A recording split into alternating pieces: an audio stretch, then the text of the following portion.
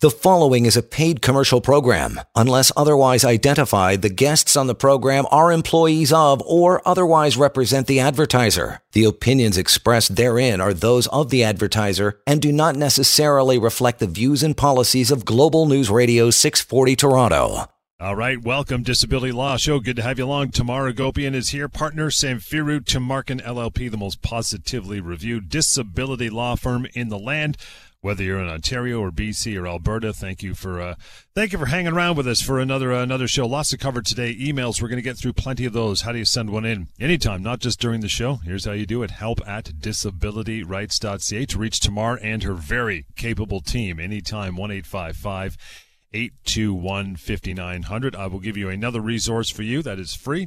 And it's anonymous, so don't worry about that. mydisabilityquestions.com. I know we pull a lot of questions from that website. You can do that anonymously, and you can search to see if your question has been asked previously. It's searchable database, which is pretty cool. mydisabilityquestions.com. Lots to get through in the show today, Tamar, so let's get it happening. What do you got off the top, pal? Off the top is a really interesting situation. A woman that I spoke with yesterday, and I thought we're going to start off the show talking about this today. And it's interesting to me, John, but very unfortunate for her. Of course, I want to keep her confidential. So let's call her, Philippa, okay, for purposes of today. Sure. And so Philippa calls us and describes the following. She had some pretty significant physical issues, mostly to do with her knee, a number of years ago. I would say about 3 years ago now. And she worked a fairly physical job, essentially as a glorified cleaner for a large retailer. And she'd been doing that job for a long time. And you can imagine with physical health issues that it prevented her ultimately to continue working. And so rightly so, she applied for short-term disability benefits, was approved, and then applied for long-term disability benefits, was also approved. But as insurance companies do in their wisdom, after the 2 years of benefits that she was paid for long-term, she was cut off beyond what's called the own occupation period of the policy.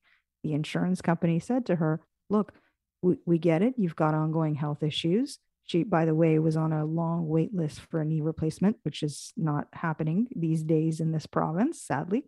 But in any event, they said to her, look, you could go back and do a different type of job, different occupation, doing something essentially where she's sitting down, answering phones, something fairly routine and certainly very different than the long time work she had done before she went off work. She felt herself very pressured at that point, did not get any legal advice at that point, and actually went back to work. And what work did was keep her in the same job, essentially the same title, but modified that job extensively to prevent from her having to do the physical elements and essentially put her in sort of office light duty type work. So let's fast forward. That was earlier last year.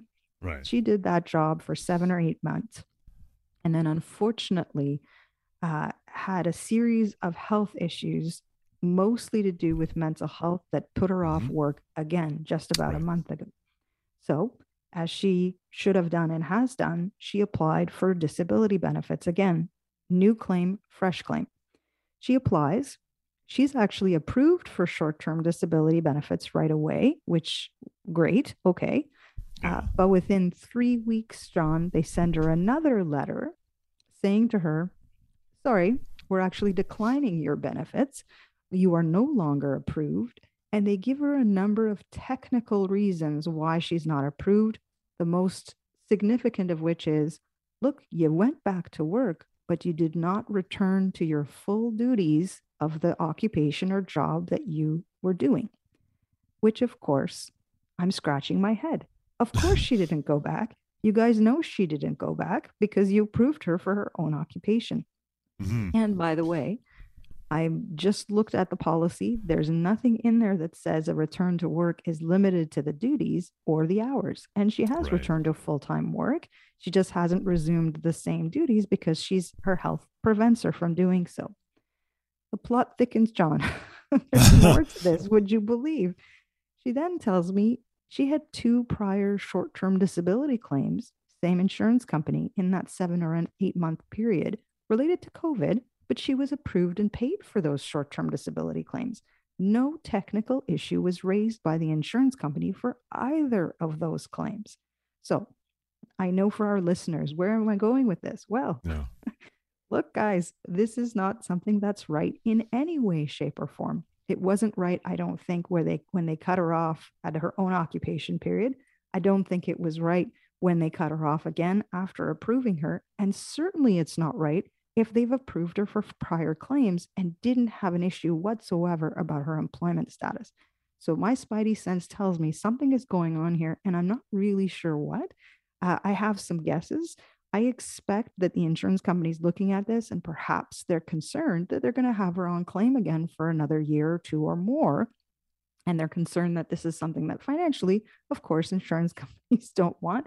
They're happy to take the premium, John. But when it comes around to actually having to pay the claims out, that's really when they're starting to look for reasons to start to decline claims. And in a situation like this, it doesn't make sense. And so if you're listening and you're thinking, the insurance company wrote me something, it doesn't make sense to me. I mean, it's a lot of words. They've put 2, 3, 4 pages together. They've told me to appeal, but it doesn't make sense. Guess what? It probably doesn't to us either. Please don't hesitate. Reach out to us. We can talk this through. As I've said, I spoke with this woman. I looked at her policy. There is definitely a basis to challenge what the insurance company is saying to her. And we'd like to help her because I think this is a far larger issue with her claim in particular. Maybe not everyone, but in her claim in particular, I see a lot of issues, and we want to keep these insurance companies honest because she is absolutely entitled to the benefits, both for her physical health issues and now her mental health conditions. I was thinking, you mentioned when she went back, not that it makes a difference to the claim or this conversation, but it just wouldn't she kick into the recurrence clause and avoid opening up a new, you said it was a new claim. Wouldn't she just go back if she was already on, or it's different? Really good question, John. And initially when I saw the notes about her situation before we had our call, I thought, well, maybe this is in fact a recurrence claim. But she is beyond the typical recurrence time frame, which in most policies is about 3 to 6 months. Okay. Okay. And a recurrence claim typically only exists if the newer disability or the newer onset of the disability is not related or related, right? So you have to look at the policy wording to see what does the recurrence provision say about the connection between a prior disability claim and a current disability claim. So for our listeners, these policies are set up to allow you to get back to work if your health is in a place where you can. And it's great. I of course, people should be working. Then you're not bothering with getting a fraction of your salary from disability benefits. You're getting your full pay, and you're out there and you're working. But sometimes you get some false starts, especially with disability. And so these policies are set up to allow you to access disability benefits again if your health issues recur, if it comes back again to the point where you cannot actually go back and work and continue working. But that window is usually between 3 to 6 months. In Philippa's situation, I think she was at 7 or 8 months now past the initial claim, but also has new emerging health issues different than the prior health issues. And so I think in that respect, it is actually a new claim, but it really does come down to the analysis of specifically the recurrence policy wording and the medical information. So I don't want anyone to think who's listening out there, look, if my health recurs, am I going to have access to benefits? What is that going to look like? There are some technical things that you need to be aware of, but at the end of the day, disability benefits are there to support you while you're dealing with your health. Full stop. It shouldn't be more complicated than that. As much as the insurance companies like to use the words in their policies to decline these claims, there's a lot of situations where they don't do that correctly. And recurrence claims and these kinds of issues where you've been on claim before and trying to assert a new claim, this is where the insurance companies want to resist it, because I expect that they don't want you on until the end of the days, which these policies pay typically, John, until age 65. Yep. So, in Philippa's situation, she's in her mid 50s. This is, I'm sure, a factor in the insurance company's decision-making around what they're doing with her claim. Reaching out to Tamar, by the way, anytime if you have issues, just have a chat. As a matter of fact, 1-855-821-5900, help at disabilityrights.ca. That's the email address we use. What else you got going on, Tamar? You got another week that was, or we can move on to emails because they're always piling up. Let's start with one of our emails, John, right. See how much we get through. We'll grab Will from the Stack, and Will says, hey, Tamar, I want to communicate an email with my insurance due to stress and anxiousness. Is this legal, or can they cut off my benefits? I do not want to make them angry and more difficult on me, but I get tirelessly stressed having to talk to them, and they seem to try to put words in my mouth or try to make me agree to something when on the phone. What should I do? Well, this is a really good question. So, I mean, we don't have a lot of information here, John, about the nature of his health issues. In other words, why is Will off and on claim with the insurance company? But I've got to think that perhaps there is a mental health component, and certainly that mental health component is not assisted by the insurance company necessarily. If it sounds like what he describes, the communications with the insurance company, probably an adjuster, are causing him stress and anxiety. So what he's trying to do is, look, can I at least communicate with them in writing as opposed to over the phone to minimize that stress and that the difficulties he's having, and see whether or not that's going to compromise his ongoing benefits. And here's what I'll say right off the top. There is an obligation for individuals when they are on claim with an insurance company to cooperate with their efforts to communicate with them. Okay. And usually the insurance company wants to actually talk to you over the phone. They want to get updates. They want to have access to your medical records so that they can ensure that you're continuing to meet the test of total disability under the policy. And so there is some mutuality there and a general expectation of communication. However, there's a big but here.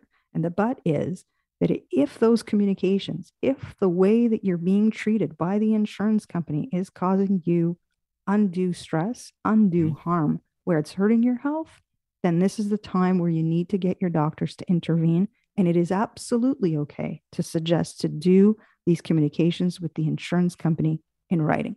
But look, John, why don't we pick this up after our next break? We will do exactly that. And to reach out, as I just mentioned, to Tamar and her team anytime, 1-855-821-5900, help at disabilityrights.ca, and the website built for you as well, mydisabilityquestions.com. We'll continue. More Disability Law Show is on the way. You are listening to a paid commercial program. Unless otherwise identified, the guests on the program are employees of or otherwise represent the advertiser. The opinions expressed therein are those of the advertiser and do not necessarily reflect the views and policies of Global News Radio 640 Toronto. All right, welcome back. Disability Law Show. John Scholes here along with Tamar Agopian and a partner at Samfiru Tumarkin LLP, the firm that has helped thousands of Canadians across this country get what is deserved when it comes to your disability benefits, and dealing with insurance companies can be one heck of an uphill climb. So you enlist the help of Tamar and the firm to guide you through this and take over the communication and help you big time. You want to do that, 1-855-821-5900 is the number. The website, disabilityrights.ca. And if you have any questions, by the way, about LTD, appeals, long-term disability, employment issues, long-term independent medical examinations, all that stuff, there's a website, ltdfaq.ca. It's full of little memos. You can just tap on them and read all about that stuff. It's really simple. Again, anonymous and really quick. ltdfaq.ca.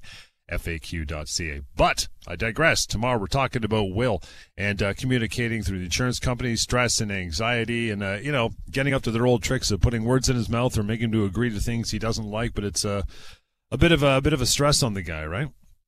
Absolutely, John. And you mentioned the LTD FAQs, and I can tell you there's one specific with dealing with difficult adjusters. So if Will's situation is resonating with you, you're listening, please don't hesitate. Go take a look. There's a lot of good advice on that particular information about dealing with difficult adjusters. In Will's situation, I think what I want to get across really is the fact that you don't want any disruptions in your disability claim and you getting your disability benefits. So you really do want to be compliant and cooperative in what the insurance company is requesting, but there are limits to that compliance. And so the risk, I suppose, in Will's situation is if he refuses to communicate with the insurance company, they can or might turn around and say, you're not being compliant with our efforts, we're going to cut off your disability claim because we think you're not being reasonable in the circumstances. I don't want to see that happen for Will at all whatsoever. And I do think that if there's a medical basis for him to resist these repeated phone calls and the contents of those calls and suggest to the insurance company, look, let's do this in writing, I do think that's reasonable. But that is really where you need your medical team in your corner. This is where I would suggest to Will, do get your doctor on board, that explain to your doctor, look, this is what's happening. When I speak to the adjuster or the insurance company, sometimes they call them out of the blue, John. Sometimes they talk to them for over an hour about every detail of what they're doing in the day. I understand that they have a job to do, but they also sometimes lose touch with the reality of what these disability claimants are dealing with day in and day out. And so this is where, a medical note, some kind of support from the doctor saying, I've recommended to my patient that communications with the insurance company be done in writing, is absolutely reasonable. You're not saying, I'm not going to communicate with you. You're just saying, look, we need to do this in a controlled environment so that it's not harming the patient and their progress with their health while they're trying to deal with their recovery. I think that's very, very reasonable. But at the end of the day, what I don't want to suggest is anyone do anything to compromise receiving ongoing disability benefits, because that's the key, right? When you're in this situation, you don't want to compromise those benefits. Mm-hmm. And, I just don't want to see Will get into a situation where it escalates, because that escalation doesn't help anyone. And most especially, it's not a good look on the insurance company. And so, we can and do actively work with people who have had situations like this. We will proceed on legal claims and raise these issues with the insurance company in the context of the claims that we do on behalf of our clients. But of course, I'd much prefer that people's claims don't get cut off, John, because they need this financial support.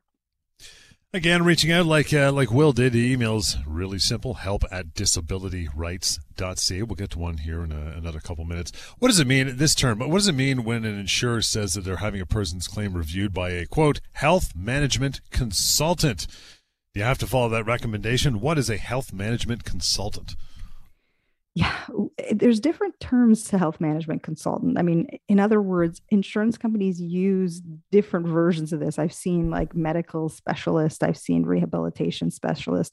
The health management consultant usually is assigned to a claim when the adjuster wants someone to specifically deal with certain health issues, but usually on the path of a return to work. So it's a dressed up way to signal to a claimant, if you've got a health management consultant involved in your file, usually it means it's because they want to get you ready to get back to work. And so you want to understand from the insurance company, what is the role of the health management consultant in your claim? You want to understand, what is the path? Where is it going? Are they going to recommend treatment, for example, or perhaps some other therapies? And you want to understand what that is and whether that's being communicated to your own doctor, your own medical team. Because if it's not, then I highly suggest that you do engage your doctor and say, look, I'm getting disability benefits. The insurance company has put this health management consultant on my file to work with me. This is what they're going to do. And as I said, John, usually it's either to facilitate further therapy, rehabilitation, and to the goal of getting you back to work. And so if your own doctors are suggesting that you're not ready for this process or you're not ready for a return to work, you want to make sure that they're aware that's whatever's happening with your care with the insurance company, so that if there are recommendations that are made, and most likely the recommendation will be, hey, you're ready to go back, you have your own team available to comment on this, to provide the reports and opinions that are needed back to the insurance company to say, no, I understand your health management consultant has a certain view. They're paid for by the insurance company, by the way. They are there to try and shorten the duration of claims. So in other words, their goal is to get you off the policy, get you off the claim and back to work. That's where they meet their success and their metrics with the insurance company. Oh. So their bias is very, very clear. The only people who really have your best interests at heart, I find in these situations, is your own doctor, your own medical team. And so you want to make sure that they're aware as to what's happening in the process. So, look, do you have to follow their recommendations? Not necessarily, but we also know that insurance companies typically in their policies have a term that says, you will get disability benefits if we think that you're getting quote unquote appropriate treatment for your Yeah. health. And so oftentimes this is used as a sword as opposed to a shield. In other words, insurance companies like to use this as a basis to say, look, our consultants is telling us, if you get 6 weeks of occupational therapy, you're good to go. And so you have to sort of question that recommendation, that advice. But at the same time, if that's what they've deemed as appropriate, the only real way to defend that process and not necessarily follow that recommendation is to ensure that your doctors are on board. Perhaps your doctor will say, sure, give it a try. Take them up on that recommendation. If they're going to pay for it, you want to maybe go down that path, but be forewarned that the goal really at the end is for them to meet that checkbox to say, oh, yep, they've went through the process and we think they've made sufficient progress to get back to work. Want to get to Zevi next email. Zevi, again, help@disabilityrights.ca, says a little bit of math here. Says, I've been offered a one-time lump sum amount of $56,000 on my disability claim. I've been receiving disability payments. I was approved in July of 2020. I have been self-paying for my extended health plan. I will lose the extended health plan if I accept this offer. I'm concerned that if I don't accept the offer, though, I'll be denied benefits. Brutal. It is brutal. And, John, and I trust we're going to contact Zevi again about this, but anytime I've seen individuals being offered these lump sums, John, it's never enough. Okay. It's usually 2 cents on the dollar, very favored to the insurance company. And it typically comes with strings. And Zevi raises one of them, which is, I'm going to lose my benefits package if I accept this extended plan or this lump sum payment rather. So let's start with that string and explain that a little bit. Usually when you are on disability, when you are approved for long-term disability, with that will come a waiver of premiums for other types of benefits like health and dental, and of course, premiums for life insurance and disability insurance. And so what Zevi's getting at is, look, if I accept this lump sum, that waiver of premiums is going to come to an end as well. And yes, typically that is the case. So what does that mean with your other benefits packages? Right. Do you maintain those benefits? And I want to get out there to our listeners that usually those types of benefits are tied to your employment. So if you're still employed, typically you will still have access to those benefits, but you'll probably have to pay the premiums for them. So that is one disadvantage to accepting a lump sum payment from the insurance company and not continuing on with getting your monthly benefit, most certainly. But more importantly, what Zevi describes in his situation is that he's been on claim now with the insurance company since July of 2020.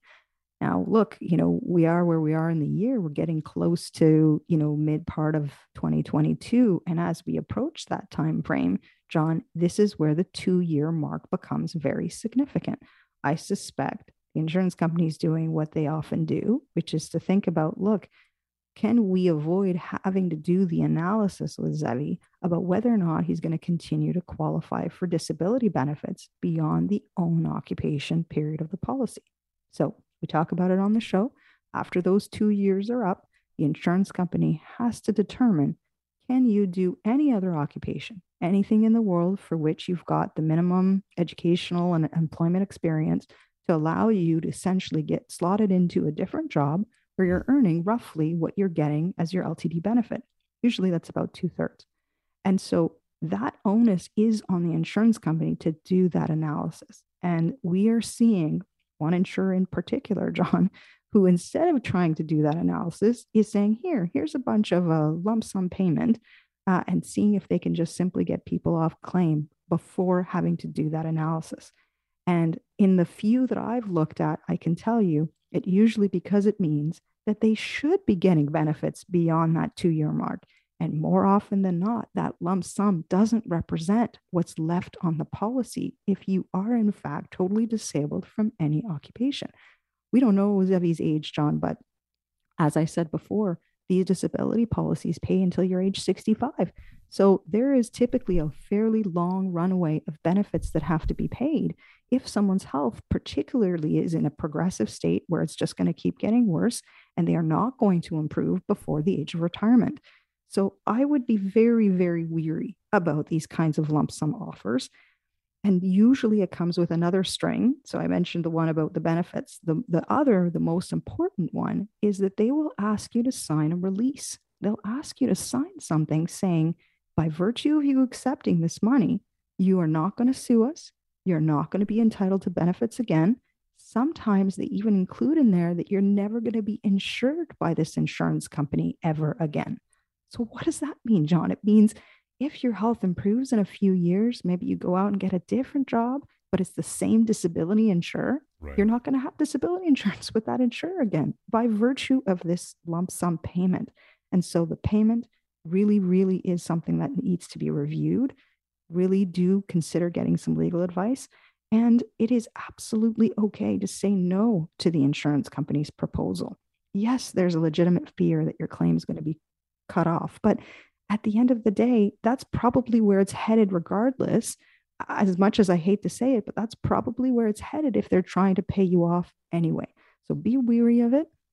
Be aware of the fact that you're likely headed in that direction anyway. And please don't shortchange your rights by accepting the money up front at this stage without at least having a disability lawyer take a look and talk to you about some different options. Because I've got a feeling that there are some, and likely the payment should be much larger than what the insurance company has proposed to Zevi directly.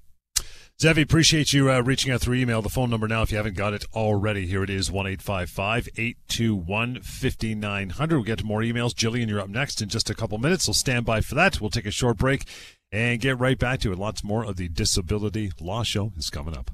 You are listening to a paid commercial program. Unless otherwise identified, the guests on the program are employees of or otherwise represent the advertiser. The opinions expressed therein are those of the advertiser and do not necessarily reflect the views and policies of Global News Radio 640 Toronto. All right, welcome back. Disability Law Show. Good to have you hanging in there. You want to reach out anytime, please be part of the show. help@disabilityrights.ca. The phone number to reach Tamar. Partner, Samfiru Tumarkin LLP, anytime, 1-855-821-5900 is how you do that as well. You know, Tamar, we talk about the pre-existing condition exclusion on the show. We've done it before. Are there other exclusions in disability policies that could stop disability benefits from being paid? Really good question, John. And yes, the answer is yes, of course, because these insurance companies have set up these policies to make sure that there's words in there that fully benefit the insurance company and not necessarily the person who's trying to make a claim under that policy. Look, I'm fully biased about these things, John, and I admit that, but some of these terms and conditions, you just got to scratch your head. Okay. And one of them is if you're on a parental leave.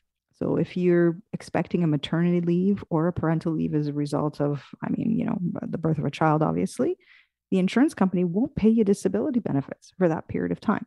Now, the part of the thinking with that is because there are other sources of income that you could possibly be getting during a parental leave. Some companies have a top-up policy. I don't need to get into all of that.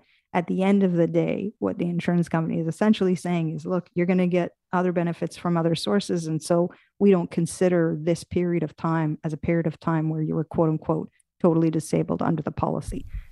Frankly, I've got a big problem with that because I do feel as though it could have a discriminatory component to an insurance company activating it, but they've had that provision in their policies forever. And really, most people who are on a parental leave typically are getting other sources of income, and they're not necessarily thinking about, look, I need to access my disability benefits.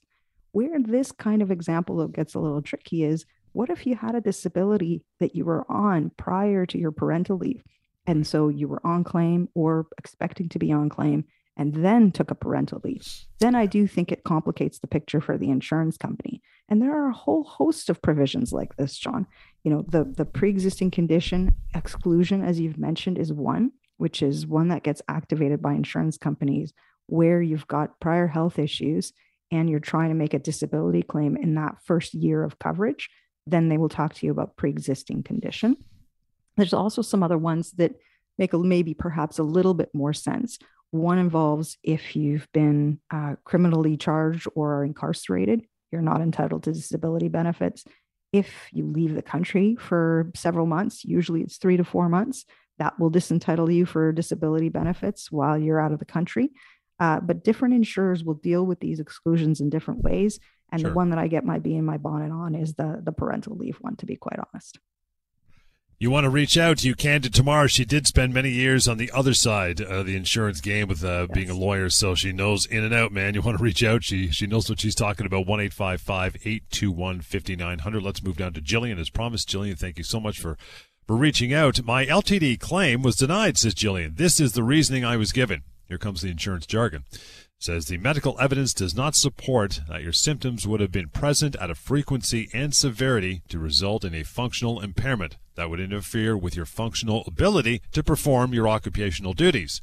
Therefore, the information does not support that you meet the definition, i.e., you're not getting it. So break that down for us.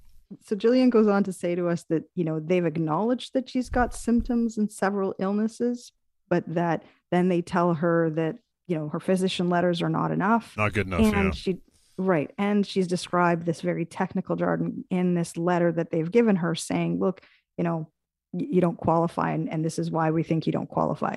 And you're absolutely right, John. It doesn't make a lot of sense to the layperson. When you're reading these letters, you're like, what?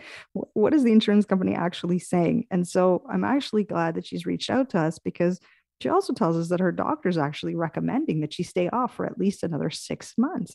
And so the insurance company does have to consider the recommendations from her own doctor. So what's the disconnect? On the one hand, they're saying, we don't think you have enough sufficient functional limitations to, stay off work. On the other hand, her doctor is saying, well, no, she's not ready to work. She needs to still be off. She's got a number of symptoms and several illnesses. Having done the work on the other side, I can tell you it's because disability insurers are very focused on function. They will say that time and time again. They will have case managers who typically have rehab type backgrounds, and they will say, look, it's not enough for you to have a diagnosis or an illness per se on paper. It's the question becomes, how does that illness, how do those symptoms actually impact you day to day? Does it prevent you from functioning in daily activities? And most especially, will it prevent you from working in a certain capacity, depending on whether you're on your own occupation or any occupation phase of the policy? And so it is a lot of gobbledygook, but when you strip that away, that's really what you want your doctors to focus on. You want the doctors to echo, to say the same things you were saying about your daily limitations. And I find that doctors are great, super helpful. They play such an incredible role in disability, but they often don't include those details in their clinical notes and records, right? And they often don't include those details in the reports that they send over to the insurance company. And so I know it can be difficult and challenging to sort of coach people through this process and what is it that insurance companies need.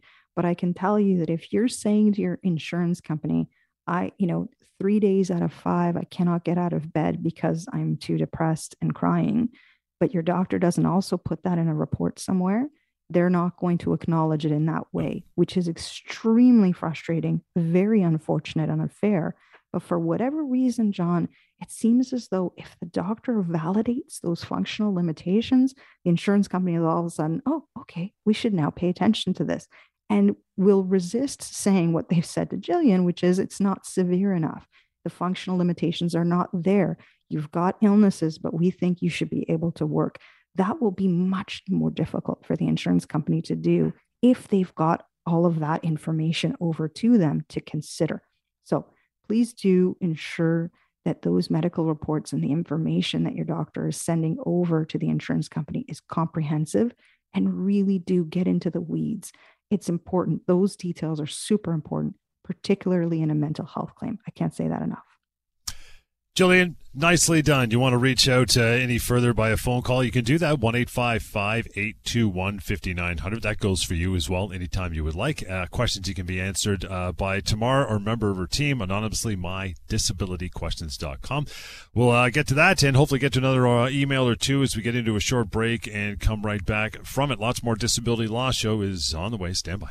You are listening to a paid commercial program. Unless otherwise identified, the guests on the program are employees of or otherwise represent the advertiser. The opinions expressed therein are those of the advertiser and do not necessarily reflect the views and policies of Global News Radio 640 Toronto. Welcome back. Disability Law Show. Tamar Agopian is your go-to person as far as all this is concerned. When we're not doing the show, reach out. Do not hesitate. Have a chat. 1-855-821-5900. Help at disabilityrights.ca. And for memos on disability, you have questions, ltdfaq.ca. That's the website, ltdfaq.ca. How about that? Tamar, if a person's disability claim is denied because it was submitted late, a little bit late, maybe to the insurance company, do they have any options, any recourse if that goes down? Absolutely, John. Absolutely. But there's, of course, caveats in everything that I say on the show. Of course. It depends. Typical lawyer fashion, and it makes my husband crazy. But here we go. Yes, there are absolutely recourses if your claim is denied because it was late or submitted late. But it comes down to why was it submitted late and how late was it? Those are the two big things that I always ask individuals who contact us who say, okay, look, I was denied because it was late. I can actually think of someone that I spoke with last week who was saying, I reached out to my employer. They knew that I was on a medical leave. I submitted a medical note to my employer, and then they said to me, you should apply for disability benefits. They said that they submitted some paperwork and that would get the process started. John, fast forward 5 months and nothing had happened with her claim. And so it sounded to me like maybe there was a disconnect between what the employer was supposed to do and what she was supposed to do. And so, look, I think there's lots of employers out there who are not necessarily certain how to deal with disability forms and what to advise their employees, but that is their duty. That's part of their obligations. The insurance company relies on the employers to ensure that they've given enough information to their employees, booklets, packages, information about when they're supposed to apply and how they're supposed to apply for disability benefits. So if you've got questions about that, the starting point is actually your employer. But it really does fall on you as well to make sure that everyone's done their part. So let me explain what that means, John. In order to have a complete application to the insurance company, typically you will need 3 different forms. Lots of paperwork, I know, but the one form comes from the claimant, the second form comes from the doctor or is completed by the doctor, and the third form comes from your employer. And so when I used to work in the dark days of the insurance world, sometimes I would see the employer form and the other 2 forms were not submitted. And so those 2 forms, the doctor's form and your form, if you're listening, those 2 are on you to make sure that you complete and submit. Even if your employer is saying, we'll take care of it, do not trust that they will take care of it. They might just be meaning that they're going to take care of their form, not the ones that you're meant to complete. All right.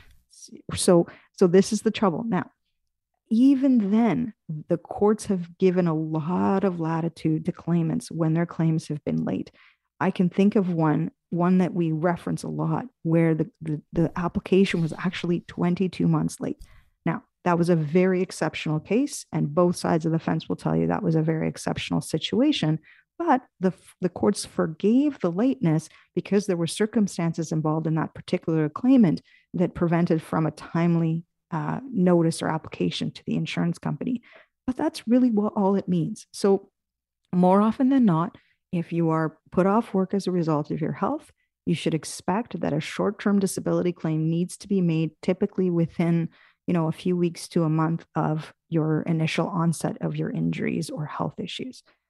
Long-term disability, however, has a longer window. Usually it's within 6 months or so of your initial onset of your disability claim. But always do err on the side of caution. If you're not sure, there's no harm in putting that information in forward sooner. All the insurance company is going to say to you is, look, we've received it. We acknowledge we have it. We're going to take a look. but if we approve you, your benefit won't be paid until next month or 2 months from now. That's okay. Better that than the opposite situation, which is I didn't know or I didn't apply, and you're so far late that the insurance company comes around and says, look, we can't give you a response on this because it was too far late. We lost our opportunity to adjudicate in a contemporaneous way. Well, what does that mean? That's legal gobbledygook. It means they didn't get a chance to look at it and consider it at the time that you were sick in a timely way so that they could make decisions around, look, can we help this individual? Should we approve them? Is there treatment options? And how long is the claim going to go? So there is recourse. The short answer is yes, but it really does depend on why the things were submitted late, the forms were submitted late, and how late was it by the time the insurance company had the opportunity to look at your application. I guess a half decent rule of thumb is just don't play fast and loose with the timeline. Just, don't sit back in your laurels, get it done as soon as you can, and follow up with your employer, make sure you're doing their part, right? Absolutely. But John, we are giving individuals who are in a state of disability a lot more expectations than what is necessarily reasonable, right? And so this is why I'm always careful in the kind of advice that I give people, because I think that the disability itself could really prevent certain individuals in doing these things in a timely way. Sometimes you're in such a state that you're not thinking fairly clearly. Perhaps you're hospitalized as a result of your health, and that prevented you from moving forward with an application. Those are all very reasonable and valid reasons to not apply in a timely way. But this is why, if the insurance company is denying your application, if they're saying, we're not even going to look at it because it was late, even when you had a reason for it, that's where I think it's a problem for the insurance company, a big one, because I do think even when there's a technical reason to decline your claim, they do have a responsibility to look at it and assess the disability claim itself and at least give you that response. Look, we think it's late, but even if it's late, we're also saying that we're not approving you on this medical basis. For example, as an example, they will find reasons, but I think those reasons need to be founded in something that makes sense. And I think the courts have also acknowledged that, John. They acknowledge that when people are in the state of disability, that they're not necessarily going to be on top of all the paperwork. Sometimes that's going to be way more overwhelming. And so they have forgiven individuals in situations like that, where we're talking a couple of months in terms of submitting that documentation to the insurance company for consideration. And any of these matters is a perfect example or a perfect time to reach out to you guys, because this can get very confusing for anybody, right? Absolutely. And the trouble is that this information isn't always easy to access. So yes, the starting point is to inquire with your employer. Look, what are my options? What are my timelines? But oftentimes when you start a new job, John, they give you a packet, a booklet, and you probably throw it in a drawer somewhere. Yep, you never totally. look at it. Right. So, and you may have different individuals you're dealing with at your company, and they may not know what the timelines are. So you're right, err on the side of caution, but sometimes it can be difficult to even access that information. But all roads lead back to making those inquiries. And if you need the support from family members or your doctor to try and do these things for you, please access those, because the last thing you want to do is miss out on the opportunity of accessing disability benefits when you're absolutely entitled to them.